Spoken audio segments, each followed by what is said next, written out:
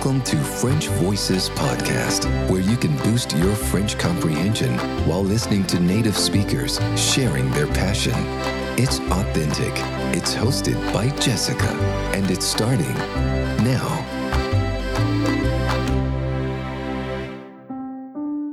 Bonjour, welcome to French Voices Podcast. This is episode 82. And for those of you who don't know me yet, I am Jessica and I'm a native French teacher from the Champagne region in France. And in this podcast of French Voices, you can listen to authentic interviews with native French speakers from all over the world. The goal is to help boost your listening skills. So in addition to the conversation that you're going to hear, I will supply you with a list of vocabulary and also some questions to help work on your listening skills. If you need extra help, extra support to follow the interview, you can also purchase for a small fee the full transcript of the interview, and that also comes with additional comment notes that I make so throughout the transcription to help you further with your French. So there are a few comments about vocabulary or cultural comments, also some grammar, why some words are spelled one way or the other, or common tribes to avoid. So I said I was a native from the Champagne, and I went to spend the Christmas and New Year holiday there recently, which was a good opportunity to meet with a new guest for French Voices podcast. And so I was very honored to be welcomed by Etienne Duic, who is the current mayor of my small hometown, Montmirail, for an interview. So we were to meet at the mairie, which is the town hall or the city hall, and we recorded the interview in the meeting room, the room that is for the departmental council, and that also is the room where marriages are celebrated. So, in this episode, you will find out how a French mayor is elected, also what his roles are, and some facts about getting married in France, and much more, of course. So, I want to thank Etienne Duic for receiving me. He was very busy, but very kind to accommodate some time for me early in the morning. And I arrived with a croissant for him. I got up extra early to do this little detour to the bakery to thank him. And I want to say a special hi to everyone in Montmirail. I know there are some Montmirail natives who listen to my interview. So this is a bit of a special episode. Here's a selection of vocabulary to help you right now with your listening of the episode. If you're driving your car and can't read the show notes yet, here are words that would be important and relevant for today's topic. So there are two words to say town hall or city hall, and it is la mairie, because the mayor is le maire and he works at la mairie. And there is also the l'hôtel de ville, so un hôtel de ville. So it's not the hotel where you sleep, but that's the other word for town hall, city hall. Le Conseil Général, so is the departmental council. I don't know if it's a proper equivalent because the French system may not be the same one as like the English-speaking countries. So le Conseil Général are all the people who work with and for the mayor and help make the decisions as, for example, what to do with the budget or, so for meetings, le Conseil Général. Un adjoint, or if it's a girl, that would be une adjointe, is the deputy or the second in command or the assistant. Deputy is a false friend actually, because we have the word député with a E acute, so E accent aigu at the end. Et un député is a member of parliament or is a congressman. So, if you want to say deputy, so the one who replaces someone when they are not here, or their right arm, or second in command, that would be adjoint. Adjoint. La commune. La commune is another word to say ville, municipalité, or village. They're all commune, so regardless of their size, because une ville would be bigger than un village, but une commune is like the administrative word for it, so town, municipality, or village. And l'état civil, so état civil, so it's your literally your civil state or condition, and that is the registry of birth, marriages, and death. Before I give you the questions for today's interview, just a little note to tell you to stay tuned until the end of the interview, because I will tell you something that I learned about the tricolor scarf that the mayor is wearing and wore for the photo that would be on my website and probably on my Instagram too. I will try to post it. I took a portrait of Etienne Drake, the mayor, wearing his blue, white and red scarf, and he told me a little random fact about it that I wanted to share with you. So that would be at the end of the episode. Now to the questions I prepared for you today. The first question would be, does Etienne Dhuic make a living from being the mayor of Montmirail? Is it his main and only occupation? How much does a mayor earn? Second question, which crops does Etienne Dhuic grow? So that's a totally different topic here. Question 3, why was there a new election in Montmirail in 1992, where there shouldn't have been? It was not an election year. Question 4, where do you register a birth in France? And question 4, what are the 3 mandatory elements for a marriage to be valid in France?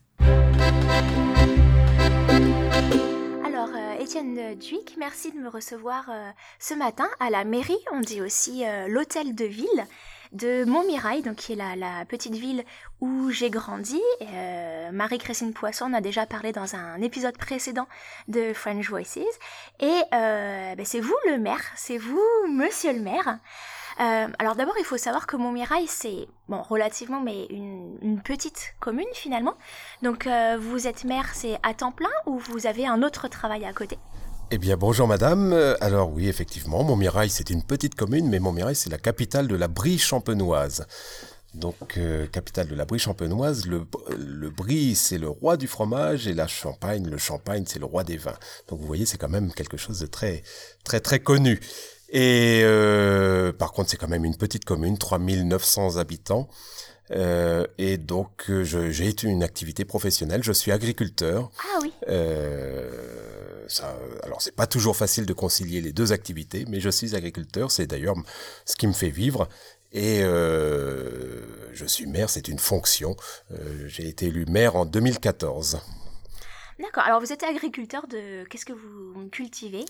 Alors, je suis agriculteur juste à côté de Montmirail, à l'Échelle-le-Franc, et je cultive ce qui se fait beaucoup dans la région, c'est-à-dire du blé, de l'orge, des céréales, du colza et des betteraves sucrières. Et vous avez grandi ici à Montmirail ? J'ai grandi à Montmirail, j'ai fréquenté les écoles de Montmirail, l'école Jeanne d'Arc, le collège Jeanne d'Arc. Ah, avec moi alors. Et voilà, oui. Donc nous sommes de la même école. Et ensuite, après j'ai mené ma route, je suis allé à Reims et ensuite à Lille pour faire mes études avant de revenir sur Montmirail où j'ai repris l'exploitation agricole de mes parents.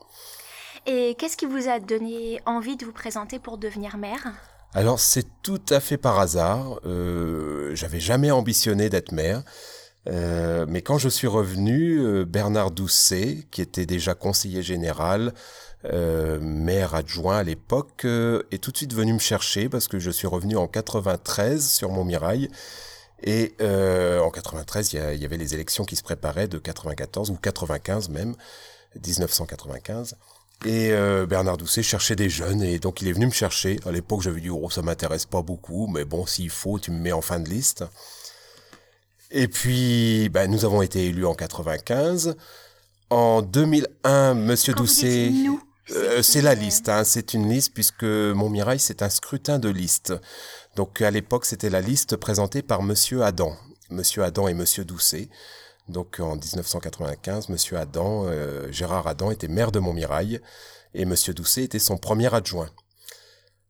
Ensuite, en 2001, pour vous expliquer un petit peu, en 2001, Monsieur Doucet s'est fâché avec Monsieur Adam et il est venu me voir à nouveau en me disant « Écoute, il faut faire une liste, on repart, il faut faire une liste contre Monsieur Adam ». J'étais pas très favorable, mais par amitié avec Bernard Doucet, parce que c'est quand même, ça pourrait être mon père, mais c'est aussi un ami, je l'ai suivi. Et là, sans vraiment m'y attendre, il m'a nommé maire adjoint. Et puis de fil en aiguille, je suis devenu président de la communauté de communes en 2008 et puis maire de Montmirail en 2014, où là je me suis présenté avec une liste en 2014. Alors vous pouvez expliquer ce système de liste qui doit être totalement étranger aux étudiants étrangers. Qu'est-ce que c'est le scrutin de liste ? Alors, les communes de plus de 3500 habitants à l'époque, et puis maintenant, depuis les dernières élections, c'est 1000 habitants. Les communes, les candidats doivent se présenter sur une liste. Donc à Montmirail, le conseil municipal, c'est 27 personnes. Et donc il faut se présenter, il faut constituer une liste de 27 personnes. Donc, alors il peut y avoir une liste, 2 listes, 3 listes.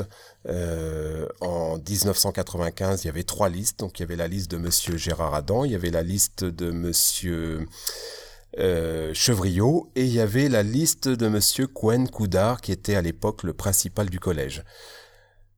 Ensuite, en 2001, il y avait 2 listes. Donc, alors, quand je dis une liste, c'est toujours 27 personnes. Hein. Donc c'est-à-dire la personne qui se propose comme maire et ensuite toutes les personnes qui vont travailler avec elle. Voilà, c'est donc ça. Ils ont déjà décidé de leur équipe, en fait. Voilà. Alors, sachant que quand il y a un scrutin de liste, après, toute la liste ne passe pas. En 1995, il y avait 3 listes. Donc, alors, je ne sais plus exactement. Je crois qu'on en avait passé une vingtaine. Monsieur Adam avait passé une vingtaine de candidats de sa liste, et puis il y avait quelques candidats des autres listes qui sont entrés au conseil municipal. C'est au scrutin proportionnel, donc c'est en fonction des résultats qu'il y a plus ou moins de candidats qui vont rentrer. Par contre, en 2008, il n'y avait qu'une seule liste, la liste de Monsieur Doucet, dont je faisais partie. Donc, et là, personne d'autre voulait se présenter, donc toute la liste a été élue, et voilà. Mm-hmm. Et aux dernières élections, là où je me suis présenté, il y avait 2 listes, donc je me suis présenté, et en face de moi, Madame Timon s'est présentée. Yvonne Timon, qui était ancienne mairesse de Fromentieres, et puis qui est très impliquée dans la vie locale, s'était présentée. Et alors, comment se passe l'élection ? C'est les citoyens de Montmirail qui votent pour une liste, c'est ça ? Alors, ce sont les citoyens de Montmirail qui votent pour une liste. On n'a pas le droit de rayer de nom, on n'a pas le droit de panacher. Donc, on choisit la liste A ou la liste B, enfin, entre autres, la liste d'Étienne Dhuicq ou la liste de Madame Timon. Et après, la répartition des sièges se fait en fonction du nombre de voix. Avec un petit avantage pour la liste qui arrive en avance. Et pour être élu, c'est un scrutin il faut avoir 50% des voix pour être élu. Donc, c'est bien souvent un scrutin à 2 tours. Oui, donc ça, c'est comme pour les élections présidentielles, c'est à la majorité absolue. Tout à fait. D'accord. Et vous êtes élu pour combien de temps ? Alors, nous sommes élus pour 6 ans. Donc, 2014 jusqu'à 2020. Ça, c'est valable pour tous les maires de France ? C'est valable pour tous les maires de France. Alors après, des fois, il peut y avoir malheureusement des conseils municipaux où ça se passe mal, municipal où ça se passe mal, et des démissions ou alors un accident. Ça a été le cas en 1992. Le maire de Montmirail s'est tué sur la route, et là, il y a Monsieur Hamelin, et là, dans ce cas, il y a des nouvelles élections qui se passent. Mais alors, quand il y a des nouvelles élections en cours de mandat, c'est juste pour finir le mandat. Mais sinon, c'est 6 ans. Donc, 2020. Et puis après, ça sera 2020-2026, sauf s'il y a une modification constitutionnelle. Mais c'est pas prévu pour l'instant. D'accord. Et est-ce qu'il y a des exigences, des conditions nécessaires pour pouvoir se présenter en tant que maire? Non, il suffit d'avoir 18 ans, être inscrit quand même sur la commune, et puis donc avoir son lieu de résidence ou une propriété sur la commune. Mais il n'y a pas de conditions. Après, il faut avoir la volonté d'œuvrer pour sa commune et d'être au service de sa commune et ne pas servir ses intérêts personnels. Mais la seule condition, c'est 18 ans et être inscrit et résider ou avoir une propriété sur la commune. Et nationalité française aussi, je suppose. Et nationalité française. D'accord. Alors, est-ce que vous pouvez expliquer à un étranger ce qu'un maire fait? Donc, quels sont vos rôles et aussi vos tâches au quotidien? Alors, c'est très vaste le rôle de maire. Il y a des fonctions régaliennes, c'est-à-dire il faut assurer la sécurité, la salubrité, l'éducation des enfants et j'ai dû faire le tour. Donc ça c'est obligatoire. Là c'est impératif. Donc la sécurité, il y a la police du maire, il faut veiller à ce que tout se passe bien, qu'il n'y ait pas de. Alors bien sûr on est aidé par les services de l'État, la gendarmerie, mais on doit assurer la sécurité sur la commune. Sécurité aussi routière, sécurité à tous les niveaux. Il faut pas qu'il y ait de trous dans la route également. Enfin voilà. Donc on doit veiller à la sécurité des habitants sur la commune. La salubrité, donc il faut veiller à ce que la commune soit propre, la commune, et puis qu'il n'y ait pas de problème d'hygiène, de rats, etc. Donc ça, c'est une obligation. L'éducation des enfants, alors là, c'est une tâche qui est partagée avec l'État, puisque la commune s'occupe uniquement du financement des bâtiments. Après, les enseignants sont payés par l'État et sont recrutés par l'État, par l'Éducation nationale. Donc les bâtiments des écoles publiques et privées ou uniquement publiques? Public uniquement. Public uniquement. On verse une subvention pour aider l'école privée, mais l'obligation est uniquement pour les écoles publiques. Voilà, l'école publique qui est gratuite et ouverte à tous les habitants de la commune. Alors ça, c'est les tâches, les fonctions régaliennes. Après, ça va bien plus loin puisqu'il faut animer la commune, il faut assurer son développement.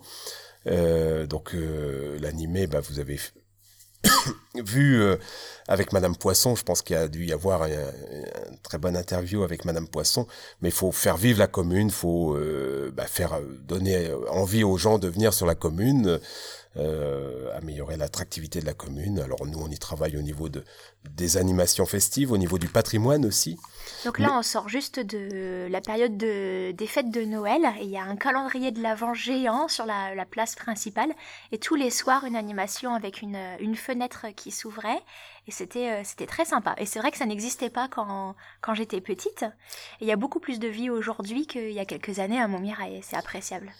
Oui, alors depuis 2014 avec mon équipe, mais avec des gens qui sont très très impliqués, Monsieur et Madame Poisson entre autres, nous avons pour ambition d'animer Montmirail. Alors le calendrier de l'Avent, effectivement, c'est une manifestation presque unique en France. On va pas avoir peur des mots, mais également beaucoup d'animations, des concerts d'été, etc. Alors, on souhaiterait toujours en faire plus, on fait avec nos moyens aussi. Nous avons le Festival Grange, là c'est pas Monsieur et Madame Poisson, mais un festival de la chanson française qui se passe sur 15 jours au mois de septembre. C'est pas uniquement sur Montmirail, mais c'est quand même très proche de Montmirail, c'est dans la vallée du Petit Morin. Montmirail est sur la vallée du Petit Morin, et donc c'est une série de concerts de chansons françaises tout au long pendant ces 15 jours au mois de septembre. Et puis, on a aussi pour ambition de mettre en place un certain nombre d'animations, de spectacles, de festivités. Ça n'existait pas du temps de notre enfance, effectivement. Il y avait d'autres choses, mais la vie était différente, effectivement. Alors, pour rebondir, vous avez dit on fait en fonction de nos moyens. Et vos moyens, ils viennent d'où, en fait? Alors, nos moyens viennent une grosse partie des impôts des Montmiraillais, puisqu'il y a les impôts locaux, la taxe d'habitation, l'impôt sur le foncier bâti et l'impôt sur le foncier non bâti, donc sur les maisons. Et puis après, nous avons des dotations de l'État. Alors en fonction de la richesse des communes, en fonction de là où on se trouve, on a une dotation, c'est-à-dire une somme d'argent qui est versée par l'État français aux communes. Donc cette dotation, nous sommes un peu en guerre en ce moment puisque ça a tendance à baisser fortement, mais c'est quand même une grosse partie aussi de nos revenus. une dotation qui vient. Et puis après, nous avons aussi des subventions de l'État, du conseil départemental et du conseil régional, mais là pour des projets bien spécifiques. Par exemple, quand on construit l'école, le conseil départemental, c'est-à-dire le département, mais aussi l'État nous verse une subvention spécifique, c'est un pourcentage des travaux. Voilà, pour reconstruire qui peut l'école. être utilisé pour ça. Mais qui peut être utilisé que pour ça. Ouais, alors par contre, la dotation générale de fonctionnement, c'est une somme. Pour Montmirail, c'est pratiquement 800 000 €, donc c'est quand même quelque chose de très important pour Montmirail. C'est une somme qui est versée à la commune et dans le cadre de la loi, on peut en faire ce que l'on veut. Il n'y a pas de fléchage sur cette somme. D'accord. Alors depuis que vous êtes maire, est-ce que vous avez en tête quelques, donc en guise d'illustration, quelques projets principaux ou intéressants sur lesquels vous avez eu l'occasion de travailler ces dernières années ? Alors, il y en a beaucoup des projets. Je risque d'en oublier. On avait quand même pour ambition de restaurer le patrimoine de Montmirail, le patrimoine historique, le bâti de Montmirail. Alors, nous débutons, mais depuis 2014, nous essayons de remettre en valeur les remparts, puisque Montmirail était une ancienne petite cité fortifiée. Oui. C'est-à-dire que nous rachetons petit à petit les parcelles là où étaient situés les remparts et nous essayons de les remettre en valeur. Ça permet de faire un petit parcours au niveau des remparts. C'est pas un gros projet, mais l'idée c'est vraiment d'aérer Montmirail et de remettre en valeur ces remparts. On a l'ambition, et ça va se faire en 2018, nous allons refaire la tour de Montléan. C'est une petite tour, on ne connaît pas vraiment son histoire, mais c'est une petite tour proche du couvent de Montléan, et nous allons la refaire pour faire une petite salle d'exposition au rez-de-chaussée, mais c'est surtout pour la remettre en valeur et puis que nos descendants puissent en profiter aussi. C'était un peu du temps de notre enfance, l'emblème de Montmirail, entre autres. Il y avait la tour, il y avait la colonne de Napoléon et il y avait l'église de Montmirail. Donc les travaux devraient débuter en 2018 pour remettre en état cette tour qui était un petit peu à l'abandon. Il y a même un bout de mur qui est totalement effondré, donc nous allons refaire tout ça. Ensuite, depuis 2014, nous avons refait l'école élémentaire publique, la cour, les sanitaires, c'est très basique, mais ça en avait besoin. Et puis, nous avons amélioré l'accueil dans les bâtiments, dans les classes. J'ai vu qu'il y avait une maternelle et par contre, qui se construisait aussi. Un très gros projet, c'est la construction de l'école maternelle. L'école maternelle a été construite dans les années 60, mais avec une construction modulaire un peu fragile. Et donc, nous reconstruisons une école de 7 classes juste à côté du collège de la Brie champenoise, qui devrait ouvrir normalement dans un an. Le temps de finir les travaux, mais dans un an, nous devrions être dans la nouvelle école maternelle. Enfin, les enfants, pour parce que moi, je n'y serai. Alors, ça ne sera 2018. Non, ça ne sera pas pour la rentrée, malheureusement, à cause des délais de travaux. Okay. Ça sera pour le 1er janvier 2019. Enfin, la rentrée de janvier 2019. D'accord, donc les élèves vont déménager en cours d'année, changer de locaux. Tout à fait. D'accord. Quand les citoyens se rendent à la mairie, en général, c'est pour quelles raisons, quelle démarche ? Alors, une des fonctions régaliennes que j'ai totalement oubliées et qui était importante et indispensable, c'est l'état civil. Donc, le maire est en charge de l'état civil, c'est-à-dire de reconnaître la filiation, les descendants, etc., acter les naissances, les décès. Et les mariages. Et les mariages. Des Montmiraillais. Donc, c'est une tâche principale, essentielle du rôle de maire, c'est accueillir les gens pour faire les cartes d'identité, pour déclarer une naissance. Enfin, on n'a plus beaucoup de naissances parce que malheureusement, la maternité de Montmirail est fermée depuis 1987. Ah oui ? Je savais pas qu'il y en avait eu une. Oui, oui. Donc, les naissances se font... la ville la plus proche, je pense que c'est Château-Thierry. Oui, alors c'est Château-Thierry ou Épernay. Ou Épernay. Voilà. Donc, en général... Mes enfants sont nés à Épernay. Mais les gens, choisissent Château-Thierry ou Épernay. Nous avons de temps en temps, mais très exceptionnellement, des naissances à domicile. C'est plutôt accidentel quand ça va un peu trop vite. D'accord. Et puis, alors ça, ce n'est pas sur Montmirail, mais régulièrement des naissances dans le camion, dans l'ambulance. Ça arrive quand même, assez fréquemment. D'accord. Voilà. Si les parents habitent à Montmirail et vont donc à la clinique de Château-Thierry ou d'Épernay, ils doivent déclarer la naissance à Château-Thierry ou Épernay ou Tout à fait, à Château-Thierry ou Épernay. On déclare la naissance sur le lieu de naissance. Sur le lieu de naissance. Voilà. C'est pour ça qu'il n'y en a pas beaucoup. Donc c'est pour ça qu'il n'y a plus beaucoup on n'ouvre plus beaucoup le registre des naissances. D'accord. Par contre, on est obligé d'enregistrer les décès. Malheureusement, il y en a quand même beaucoup sur Montmirail, puisqu'il n'y a pas de naissance, il y a beaucoup de décès. Ouais. Avec une maison de retraite aussi qui est très dynamique sur Montmirail, mais c'est quand même une maison de fin de vie. Donc, et puis après, il y a tout ce qui se passe au cours de la vie, les mariages, les déclarations militaires, puisque les jeunes doivent se recenser à la mairie.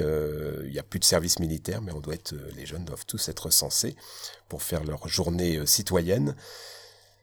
Et puis, donc, les mariages, encore quelques mariages. Les PACS, maintenant, qui, depuis le 1er janvier, se font en mairie. C'est à la mairie C'est à la mairie, maintenant, d'accord. Voilà. Les passeports se font à la mairie Les passeports aussi, se font à la mairie aussi. Je crois que c'était la préfecture, mais ça a peut-être changé. Hein. Ça a changé, effectivement. Ça a changé depuis... Alors, les passeports, depuis un certain... non, les passeports, c'est récent. Non, ce sont les cartes d'identité. Excusez-moi, je m'embrouille. Toutes les mairies faisaient les cartes d'identité. Et depuis 3 ans maintenant, seules les grosses mairies comme Montmirail faisaient les passeports.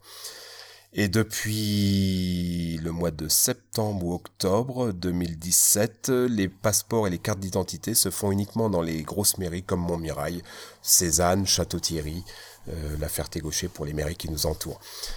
Ça nous pose quelques soucis parce que ça fait un afflux de personnes qu'on n'avait pas envisagé à une certaine époque. Ah oui. Nous sommes pas loin de la région parisienne, les services de la région parisienne sont totalement engorgés et entre autres, pour l'anecdote, les hôtesses de l'air de Roissy-Charles de Gaulle, l'aéroport de Roissy-Charles de Gaulle que vous allez peut-être prendre pour repartir en Australie, je ne sais pas. Oui. Les hôtesses de l'air viennent faire leur passeport à Montmirail parce que les services en région parisienne sont totalement débordés par rapport à ce regroupement sur les grosses communes et du coup les hôtesses de l'air viennent, enfin pas toutes mais un certain nombre viennent à Montmirail faire leur passeport.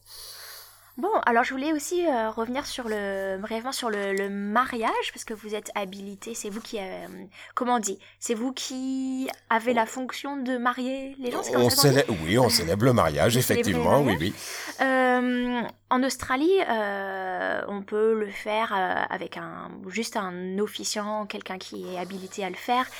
Et en l'occurrence, nous, on s'est mariés dans un parc. En France, je crois que c'est obligatoire de se marier à la mairie, c'est ça ? Tout à fait. En France, le mariage se fait obligatoirement à la mairie, dans la salle où nous sommes. Alors, elle n'est pas aménagée comme là, aujourd'hui, en salle de réunion. Elle est aménagée en salle de mariage. Ça doit se faire donc à la mairie, sous l'œil de Marianne, qui est derrière moi. Et alors, donc, il y a le buste de Marianne, la statue de Marianne. Je la prendrai en photo, d'ailleurs.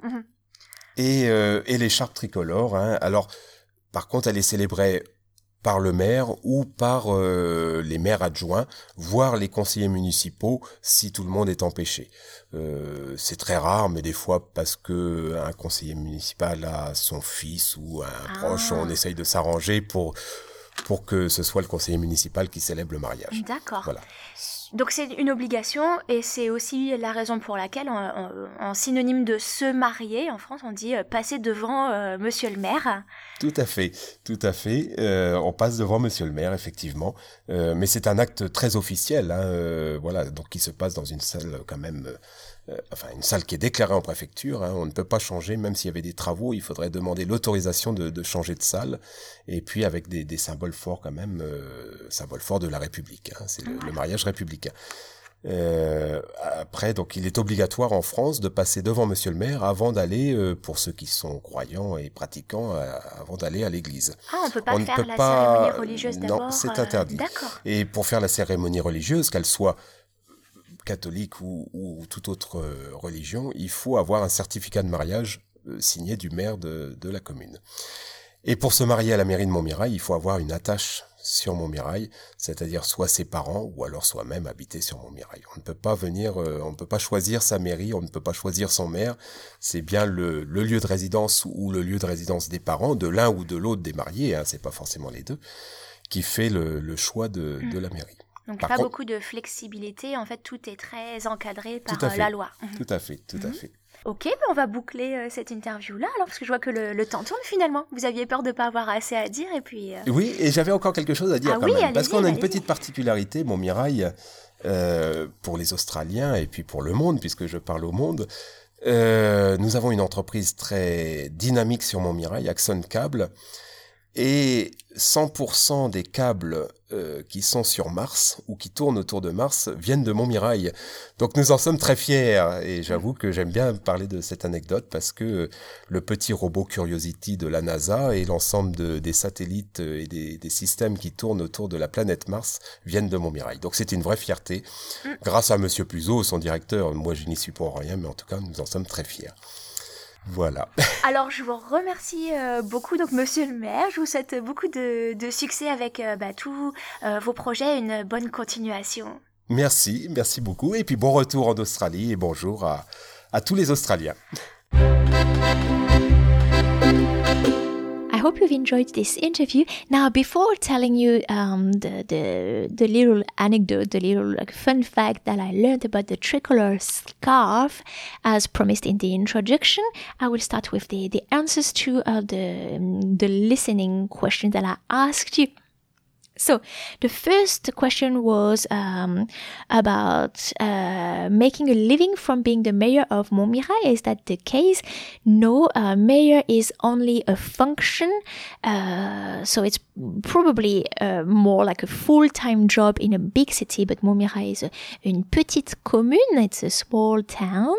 And so it is only a function, and his main occupation is that he's a farmer. And that leads us to question 2. So what does Etienne grow? So he grows wheat, barley, canola, cereals, and beetroot, so the sugar beetroot. Question 3 was, why was there a new election in Montmirail in 1992? It was because the man who was the mayor at the time was suddenly killed in a car accident, so he had to be replaced, of course. Question 4, where do you register a birth in France? So it has to be at the town hall, at the mairie of the place of birth, not where you live, the place of birth. Question 5, what are the 3 mandatory elements for a marriage to be valid in France? So the marriage has to be celebrated by so the mayor or one of his assistants in a dedicated room. It's not possible to change room without a written request and then consent from the prefecture. Yes, so it's in a specific room, and it has to be in front of the bust, so the statue of Marianne, who is a symbol of France. So she has to be like looking at you. She embodies the French values of liberté, égalité, fraternité, and of democracy, etc. You see, like, it's very important. So it has to be in front of this statue. And the mayor or the person who is who is celebrating the wedding must be wearing the tricolor scarf. So about that tricolor scarf, which you can see in the pictures on my website with the show notes of the episode at frenchvoicespodcast.com/episode 82. You can see the mayor wearing the scarf, and so he's wearing it on the right shoulder, and you can see that the blue color is the closest to his head or his neck, and the red is on the outside. And he told me that if he were, which is not, if he were a député, so a member of parliament or a congressman, then he would have to wear the scarf with the red side closer to his neck or his head. So it's a way of making the distinction between the two statues, the two roles.